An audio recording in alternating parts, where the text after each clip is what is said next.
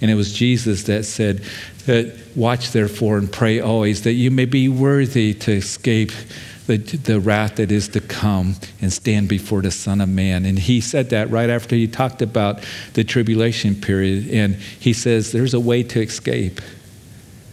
And that is he's going to take his bride away.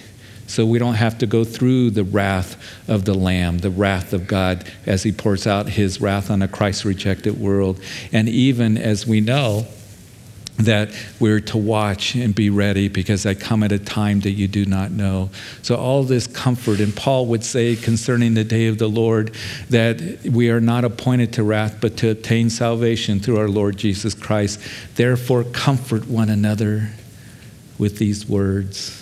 And that's what we're going to do. So Father, we thank you for, Lord, just you give us our future that's before us. And we don't know all the intricate, minute details, but we know that, Lord, that these things will come to pass. And we as Christians, that we can know our future is wonderful. But also, it's very sobering to know that there's going to be a very difficult time that will come. And so, Lord, we want to be able to give truth to others, to have a proper perspective, not to be drawn into the things that are taken out of context, but Lord, to be wise and to be discerning in the things that the Scripture says. So I thank you that we can be here tonight as we talk about these things, the second coming of Jesus Christ, the millennium reign, as we talk about the establishment of the Lord as he will rule and reign over the earth with a rod of iron. And it's in Jesus' name that we pray. Amen. So in chapter 61, we ended at verse 3. Let me read it to you. To console those who mourn in Zion, to give them beauty for ashes, the oil of joy for mourning, the garment of praise for the spirit of heaviness, that they may be called trees of righteousness and the planting of the Lord, that he may be glorified. So Isaiah has been warning the nation, because of your disobedience, you are going to go off into captivity by the Babylonians. But here Isaiah, that he remembered as we gone through this book, he speaks of near fulfillments of prophecy that would happen with the Babylonian captivity. Then he talks about future fulfillment. And here he's talking about future fulfillment, that God's people are going to go through a very difficult time. And we end it with talking about beauty for ashes, that the Lord is one, that for the nation, he's going to make beauty out of the ashes. And matter of fact, what is interesting, that you read some rabbinical scholars, that they think that perhaps that's a specific reference and prophecy to the Holocaust.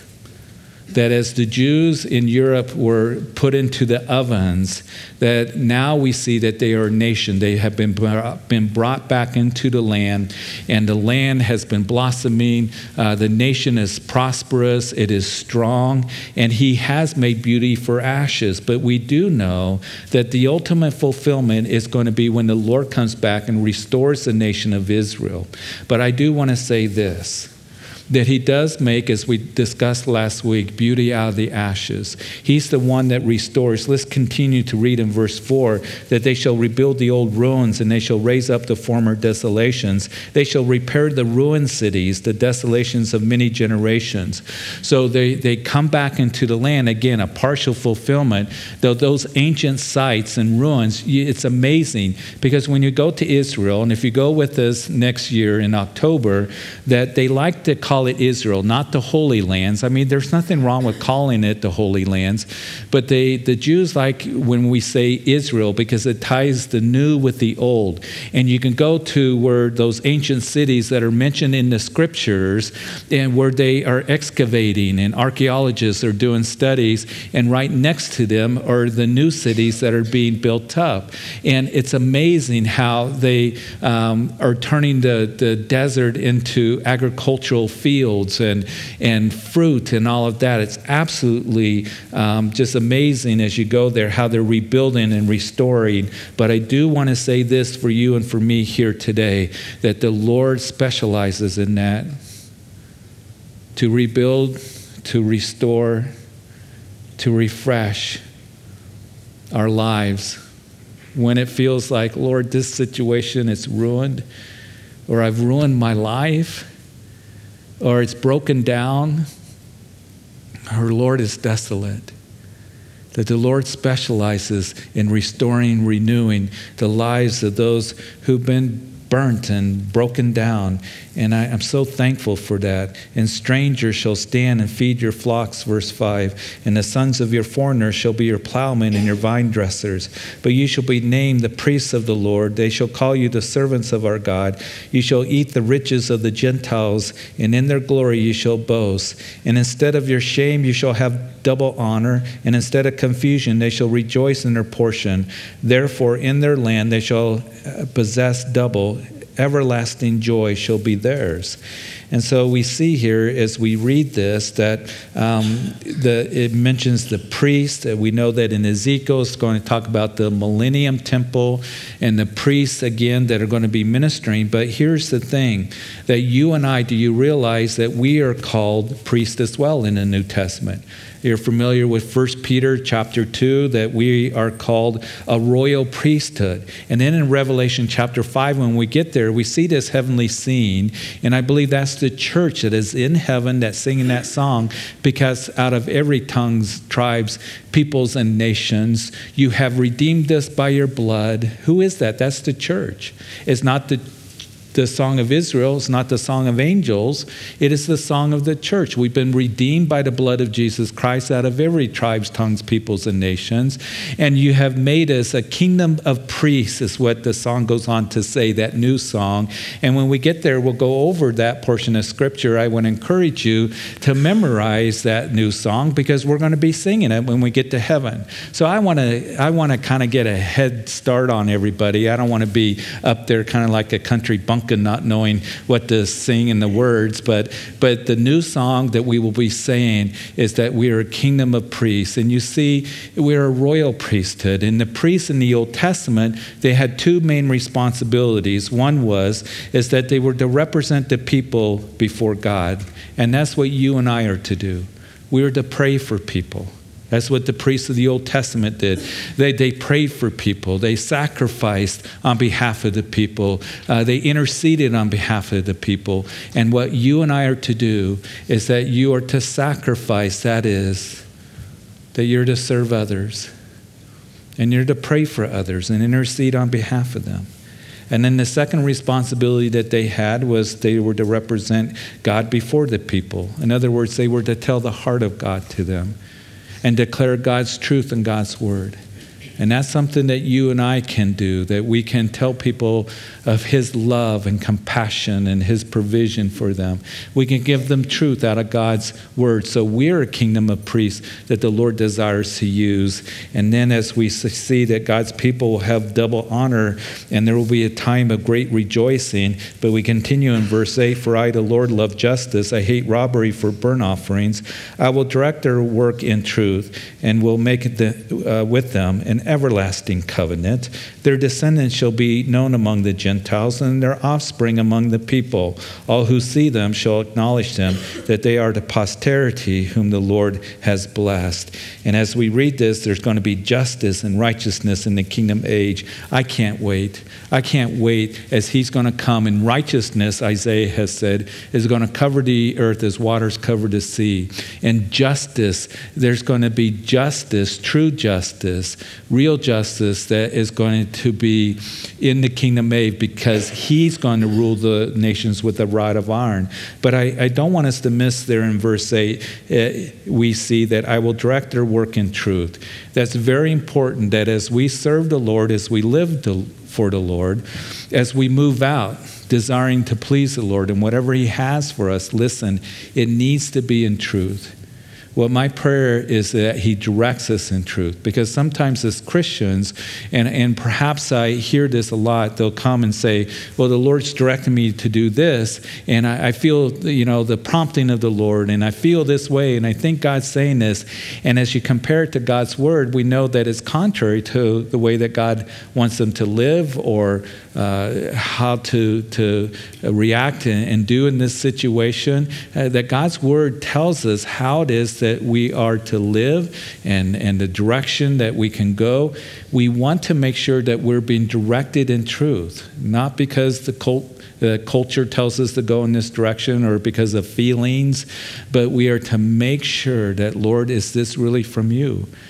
And Lord, I can search your word and I can search your truth to make sure that I'm in line, because it's wonderful as Christians, we have God's word given to us so we don't have to be deceived, we don't have to be fooled, we don't have to walk in darkness, but we can walk in truth. And as verse 10, I will greatly rejoice in the Lord, and my soul shall be joyful in my God, for he has clothed me with the garments of salvation, and he has covered me with the robe of righteousness. And as a bridegroom decks himself with ornaments, and as a bride adorns herself with her jewels. And so we are clothed with the righteousness of Jesus Christ. And he has clothed us. We didn't purchase it ourselves. He's clothed me. He's covered me. And the Lord will cause righteousness and praise to spring forth before all the nations. Verse 11, for as the earth brings forth its bud, as the garden causes the things that are sown in it to spring forth, so the Lord God will cause righteousness and praise to spring forth before all the nations. And so, spring forth and buds, what does that speak of when we're in springtime? It speaks of new life. The newness of life that we have in Christ only comes as we believe in him, as we're rejoicing in him. As he says that my soul will rejoice, and I pray that our souls are joyful. We rejoice in him and the salvation that has been provided for us. He's clothed me with a robe of righteousness, as a bridegroom decks himself with ornaments and a bride adorns herself with her jewels. Isn't that wonderful poetic language that speaks of how valuable, how wonderful our salvation is, how we rejoice? Because the wedding, when you see a bride and the groom, it's a time of rejoicing, isn't it? It's a time of great celebration, and I hope and pray that we're always rejoicing and thankful for the salvation that has been provided for us, because he's the one that clothes us with the garments of salvation.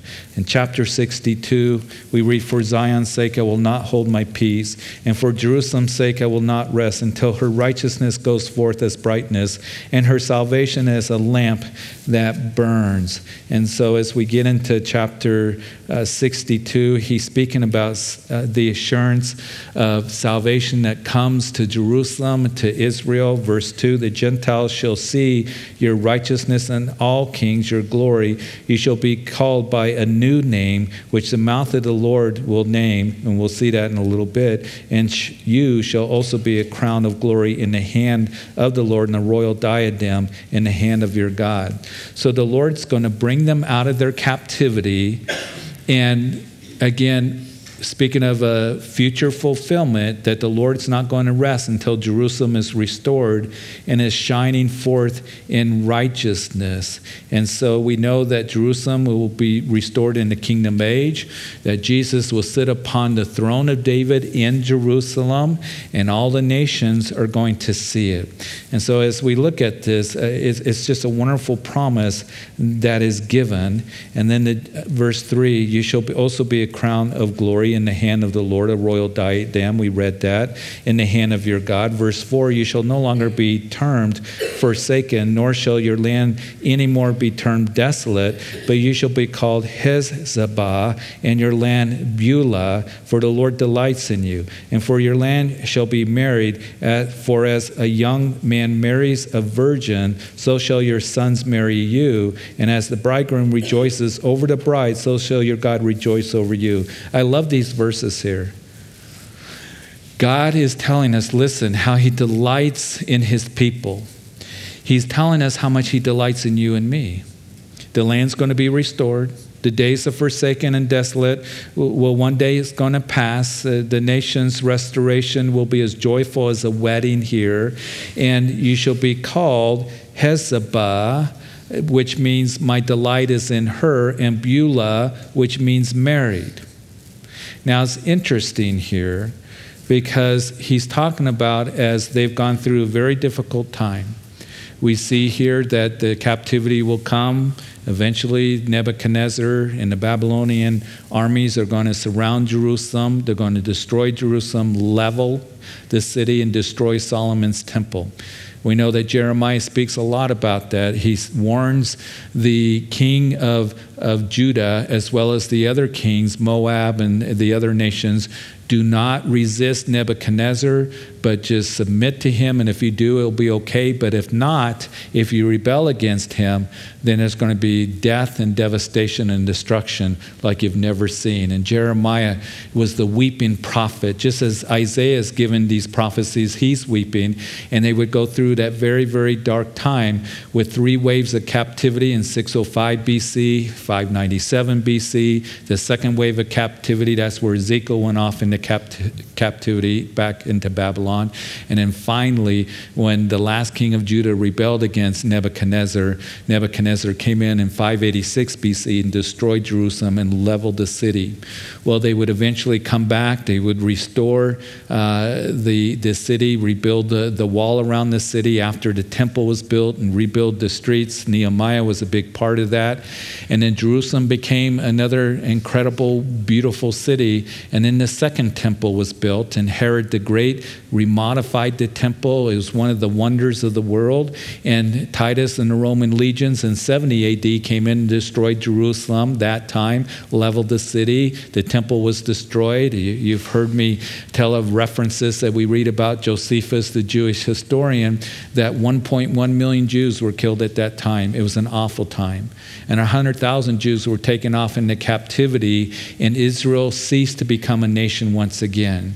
So here it's speaking about all the difficulties they've gone through, the trials they've gone through. And so now a miracle took place in Isaiah 66. What we're going to read is that Isaiah says, can a nation be born in one day?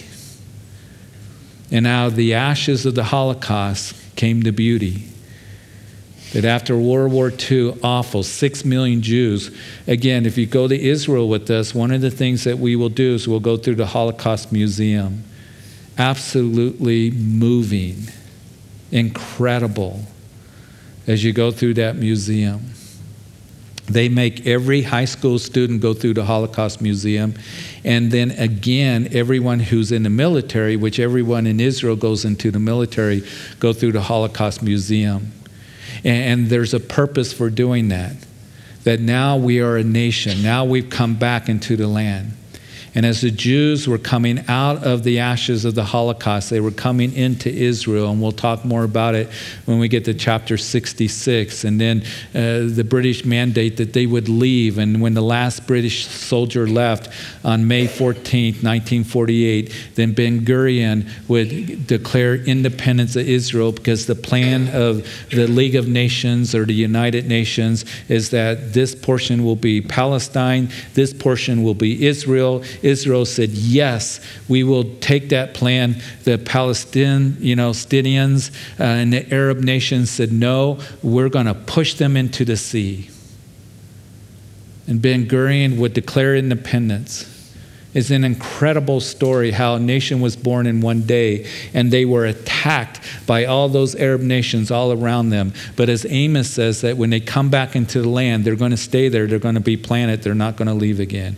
And God's hand has been on them, and God has been working through them. And of course, you have all those things that have taken place. But what happened in 1967, something very significant happened, and that is part of Jerusalem, particularly East Jerusalem, where the Temple Mount was, where Solomon's temple was, where Herod's temple was, where the Western Wall is that you see today. All that was under Jordanian rule. It belonged to Jordan. There was a green line. And in the 6-Day War, when Israel took that portion of Jerusalem, and of course the rest of what is called the West Bank to the Jordan River, that for the very first time in 2,500 years, that they sovereignly ruled over Jerusalem. For the very first time since 586 BC, or actually 605 BC. There's always somebody that ruled over them. Babylonians, then the Medo-Persians, then the Grecians, then the Romans. Then they were off out of their homeland for 2,000 years. And just as the prophets of old talks about, they would come back into the land. And we see that they are strong now. But they are going to go through tremendous difficulties in the tribulation period, where Zechariah talks about them going through the fire. They will go through tremendous persecution. And they will find themselves isolated to where Zechariah says that Jerusalem will become a cup of trembling. It will be very, very difficult. Matter of fact, Zechariah, we'll read about, indicates that when the Antichrist goes after the Jews and the tribulation saints, that is going to be 2 out of every 3 Jews that are going to be put to death. That's what some interpreted to mean. There's going to be a remnant that's going to the rock city of Petra. That if we get to the next chapter here, that's what it speaks about, is they're going to be hiding out as the Lord's going to be protecting them. And you know what's real sobering, folks? Whether that prophecy of Zechariah is really what it's speaking of, the 2 out of 3 will go through the fire. That when you're sitting there, and I'm sitting there at the Holocaust Museum, and I've seen these high school kids come flooding out, and I'm wondering, are they going to be the ones? Are they going to be the ones that are going to go through that very difficult time? And it's very sobering, and you know, it causes you to have a broken heart and to wonder and to pray. We pray for the peace of Jerusalem. They're going to be Israel restored. Their eyes will be open eventually, but they will go through a very, very, very difficult time where Jesus said it will be great tribulation such as the world has never seen or will ever again. But he's going to come back. And he delights in them, and he speaks of that time when their eyes are going to be opened up. And so shall your sons marry you, and your bridegroom rejoices over the bride, so shall your God rejoice over you. What is interesting, I was thinking about this afternoon as I was looking at this, that Jerusalem shall be called Hephzibah, and your land Beulah. And I'm thinking, that name sounds familiar. Where does it sound familiar?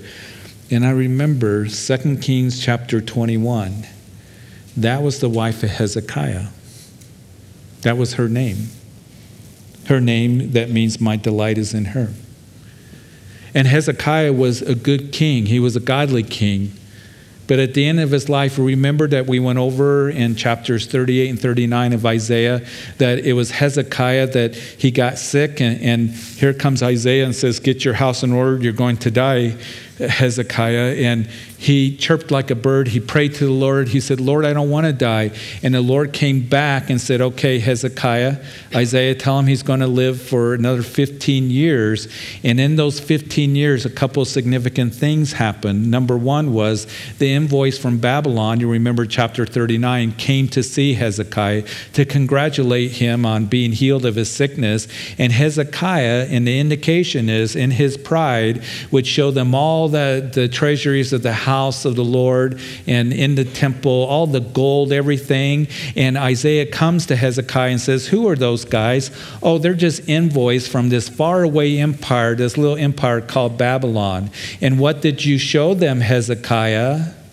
Isaiah says, everything. All the gold and silver, all the riches, the blessings during my, rule. Not knowing, not being wise, that the envoys are going, okay, we're recording all of this. So where there was a good record of it, where Babylon came in, they took the treasuries of the house away, and that's what Isaiah said, it's going to come. It's going to come. It's going to happen, and the choice men of Judah are going to be taken away into captivity. And instead of Hezekiah being brokenhearted over that, he says, as Isaiah says, it's not going to be in your lifetime, Hezekiah, but it is going to come. Hezekiah says, at least there'll be peace. At least I'll be okay. He should have had a broken heart saying, oh no. That the day is going to come when our young men are going to be taken captive, and all of this is going to be gone, and Jerusalem's going to be destroyed. He should have been weeping over it. And I hope that for you and for me, as we talk about these things that can be kind of heavy, and you think about it, and there is going to be the tribulation period. I don't believe we're going to go through the tribulation. I believe he's going to take us out of and away from the hour of tribulation that shall come upon the whole earth to test those who dwell on the earth. I believe in the imminent return of Jesus Christ, that he's going to take the church and the rapture of the church, and then the tribulation period will come after that. And we know that Israel will be the focus again, Daniel's 70th week. It's important to understand what Daniel chapter 9, those last 4 verses, are telling us in that timetable that is given to us. Otherwise, you're going to get all goofed up and mixed up and come up with all kinds of bizarre things about the timing of the return of the Lord. But the Lord can come for the church at any time, and he has a plan for Israel. We know that there will be many that are going to be saved in the tribulation period, tribulation saints, but the churches in heaven, we're with the Lord. We are the bride of Christ. He's not going to pour out his wrath on his bride. But we are ones that we're appointed to salvation.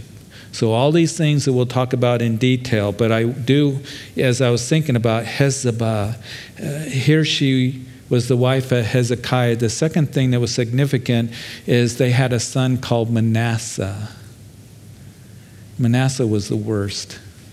Ruled for 55 years, plunged the nation deep into great perversity, idolatry, occultic practices, burning their children on the arms of Moloch in the valley of Gehenna, trashed out the temple, closed the temple up. He was terrible, but then something happened with him.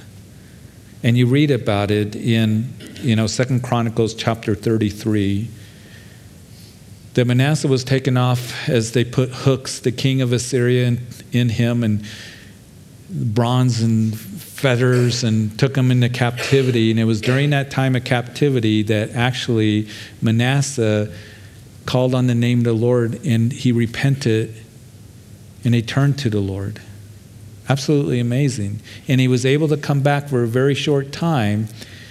And he ruled for a very short time. He ruled for 55 years, but for a short time, he brought the Lord back to into the nation and got rid of the idols. And the people were still burning incense and doing all kinds of false worship in the high places, but he came back to the Lord. He was humbled. That amazes me. And it tells me something. That person that you're praying for, that you think they're so far gone, they're involved in all kinds of perversity and hard-heartedness and all of this, the Lord can still get a hold of them and humble them. So I want to encourage you, don't stop praying for them, because no one is too far gone for the Lord to get a hold of their hearts. You keep praying for them.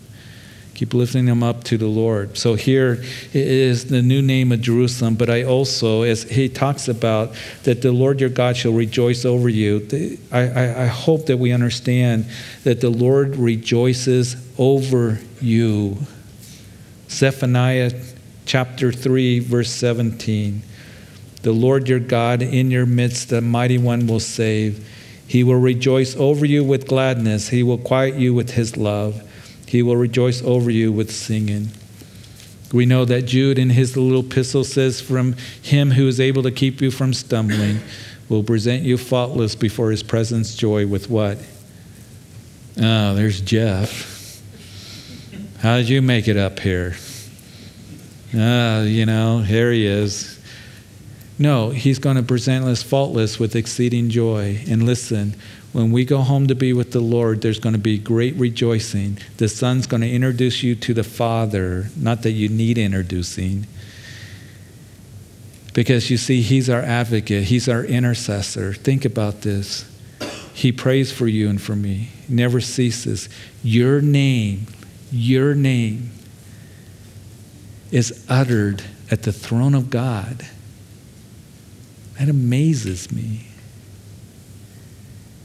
And one day we're going to be standing in his glory, and the Father and the Son are going to rejoice over you. And I think, Lord, me, because I'm not special, but the Lord says that I'm going to rejoice over you. You're like a bride. There's going to be rejoicing. There's going to be singing, Zephaniah.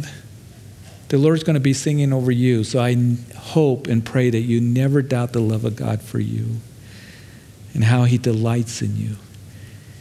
And we're going to talk about that a little bit on Sunday when we read those wonderful words that while we are yet sinners, Christ died for us.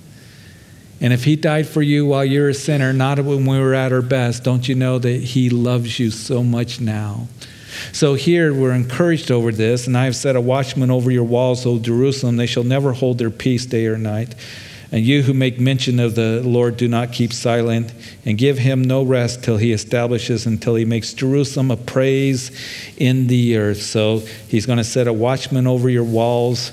And of course, the watchmen were to be on the walls to warn, to blow the trumpets. You and I, we're called to be watchmen on the wall. I hope that you are. That dads, that you're a watchman, parents in your home. That we're a watchman to others, telling people of impending danger. This will deceive you, warning people, giving truth to others. You and I are to be called watchmen. We're to be on the wall, warning people.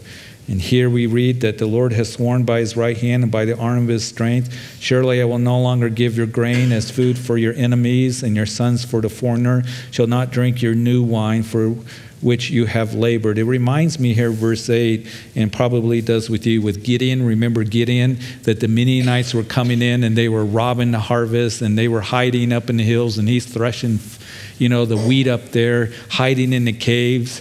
You would be down in the valley to thresh the wheat at harvest time, but they were so scared of the Midianites who came in with their new secret weapon, the camel, and they would take the harvest away. They were doing that for 7 years. And here is Gideon, and the Lord shows up to Gideon and says, Gideon, you're a mighty man of valor. I'm going to use you to save Israel from the Midianites. And Gideon's going, who, me?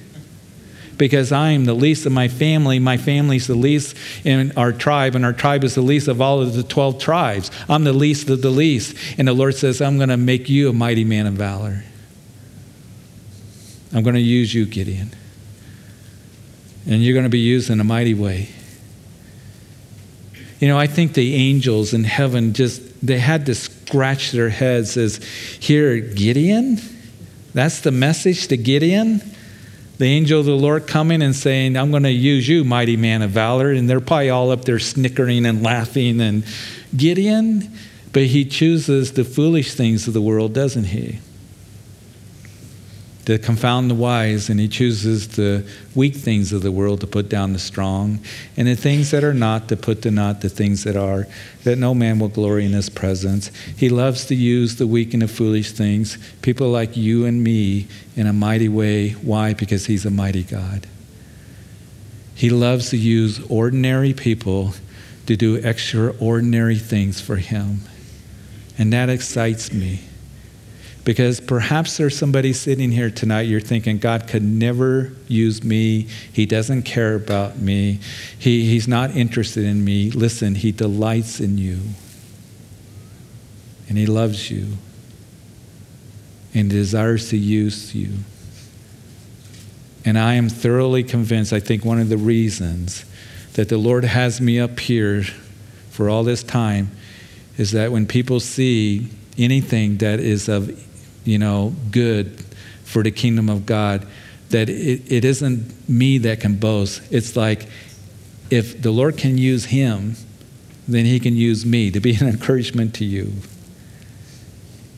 It was Paul that said, I'm the least of the apostles. I feel like I'm the least of the pastors.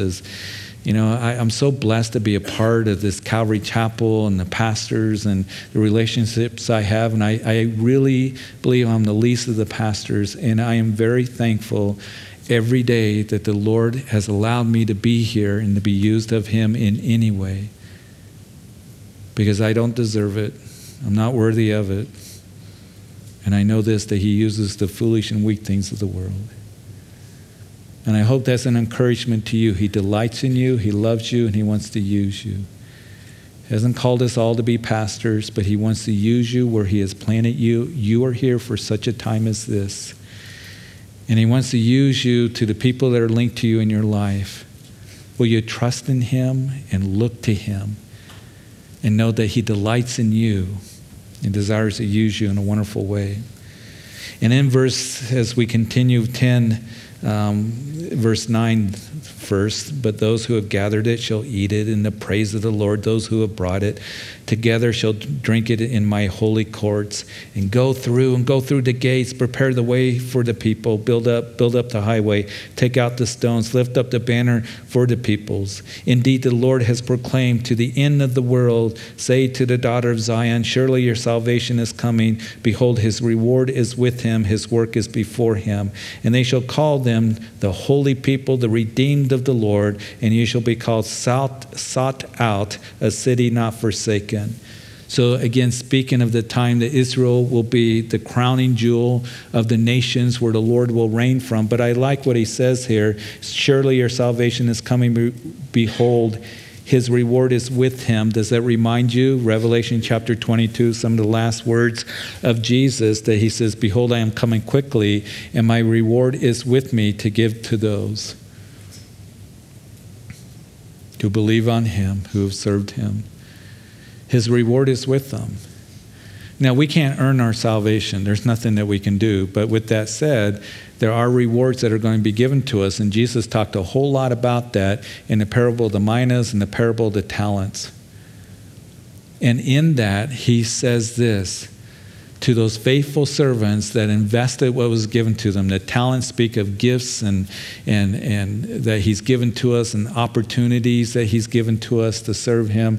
The mina, which is a different parable that he talked about there in Luke, I believe chapter 19. The people were expecting Jesus. They're getting ready to go from Jericho up to Jerusalem right before his triumphal entry. They're expecting Jesus to usher in the kingdom of God right away. So Jesus stops and he says, I'm going to tell you a parable that there was a nobleman that went away to receive a country, a kingdom, and he gave each of his servants a mina, and then he would come back and they would give an account. Very similar to the parable of the talents, and the parable of the minas, I think, speaks of the gospel, speaks of God's word. We each have the gospel message to give. The parable of the talents is a little bit different, the gifts and opportunities that he's given to us. And he gave some 10 and some 5 and some 2, but as he would come back in each of those parables, the king, the nobleman,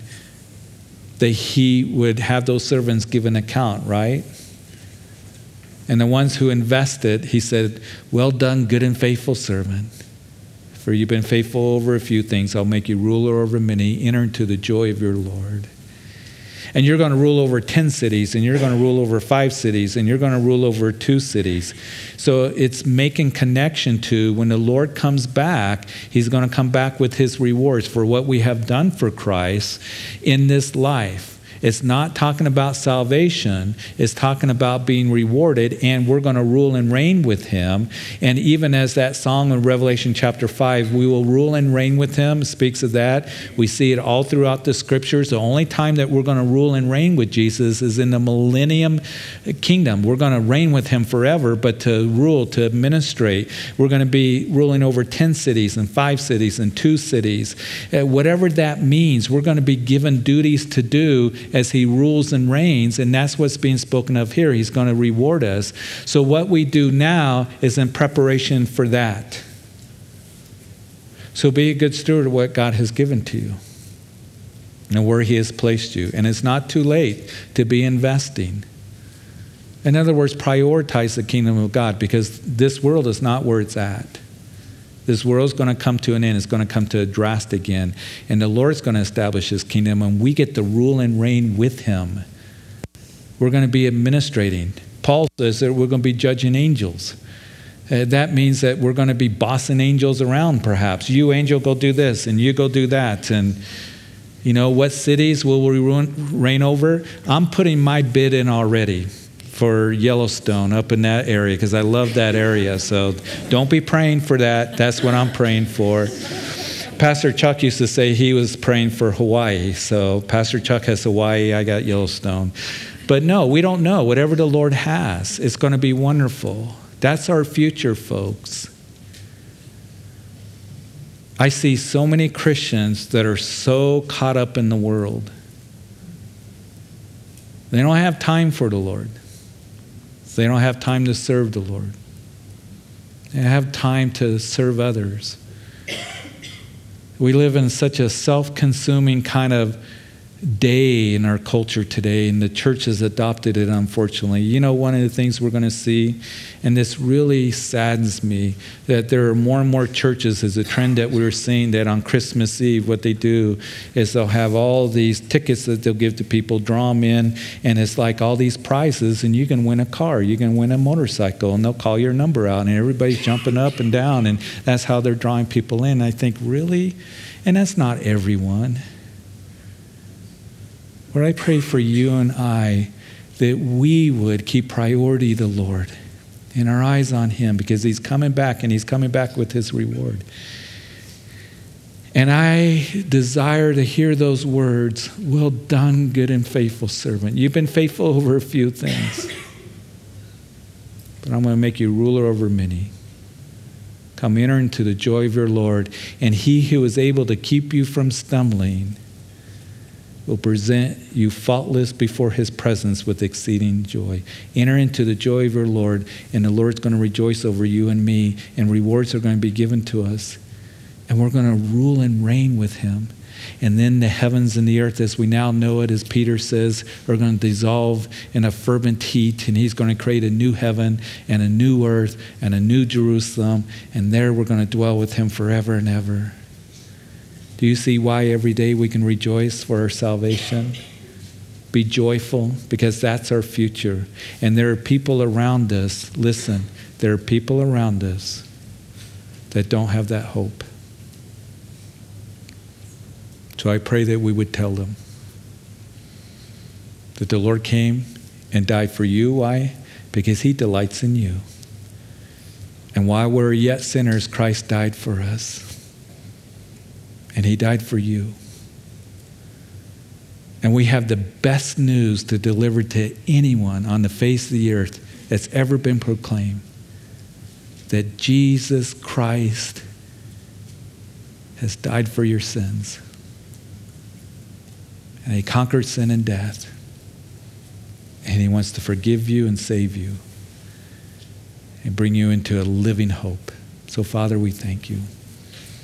Lord, we didn't get as far as I hoped, but that's okay, because these verses are so incredible.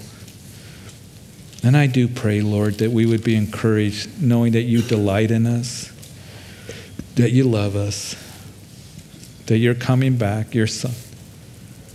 Promise he would.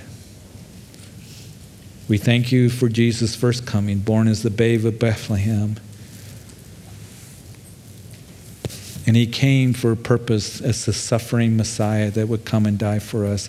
But he is going to come back as the reigning Messiah. And I pray for us that we would keep our eyes on you, Lord. Rejoice in our salvation and keep you the priority of every area of our lives. Lord, I thank you for these words that are given to us. And it's not to scare us or to bum us out. It's to prepare us and to comfort us. We have a wonderful future, and we can delight in what you have for us, Lord. Not only in saving us, but rewarding us. And Lord, just you delight in us. May we never forget that. And I do want to pray, if there is anyone here, because I know that there's those who are listening, maybe on social media, on the website, in the coffee shop here in the sanctuary, later on the radio, that you've never given your life to Jesus Christ. He came because he loves you, and he died for you. He died for your sins. And he was put into a grave, and he rose again, and he conquered sin and death. And he proved that he's the Son of God. And you see, no one else died for you. No one else provided forgiveness. No one else can save you. Nothing else. Only Jesus. He is your salvation, and he loves you. And it's a free gift. We talk about gifts this time of the year, but Paul writes in Ephesians that it's a free gift, salvation. It's not of works, lest any of us should boast. It is by grace through faith, not of ourselves. And he's calling you that if you call on the name of the Lord, you shall be saved. And today is the day of salvation, to recognize your need to be forgiven, to turn to him, repent, that's what that word means, turn to him and surrender your life to him. Quit going in the direction you're going. Quit thinking you can save yourself or that God doesn't care about me, can never save me. Listen, all manner of sin he died for. And he died for you specifically, and he's calling you to come and surrender your life to him and ask for forgiveness. You can do that right where you are. That Jesus, you pray this sincerely in your heart. I come to you and I ask that you would forgive me. Forgive me of my sins. I have sinned. I believe you did die for me, and you're alive speaking to my heart. And I ask that you would be my personal Lord and Savior.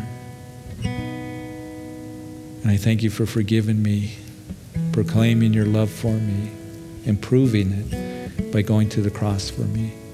And I want to know you and walk with you all the days of my life. And I thank you for this new beginning in Jesus' name. And listen, if you prayed that prayer, maybe you're listening on live stream, maybe you're listening social media, maybe you're listening on radio, I want you to call us at the church. We're easy to find. Calvary Chapel Greeley. Talk to us. Tell us the decision you made. But if you're here tonight and you made that decision, come up, tell the prayer team, because we want to help you and bless you and encourage you. And for all of us, Lord, may we leave this place rejoicing in our salvation, for you have clothed us with the robes of righteousness. It's not our own robes. It's not our own righteousness. It's your righteousness imputed to us through faith. And rejoicing that you delight in us, and rejoice over us and sing over us. So Lord, bless your people as we go. And may we give that message to others with the love of Jesus Christ. It's in Jesus' name that we pray. Amen. Amen. Would you please stand?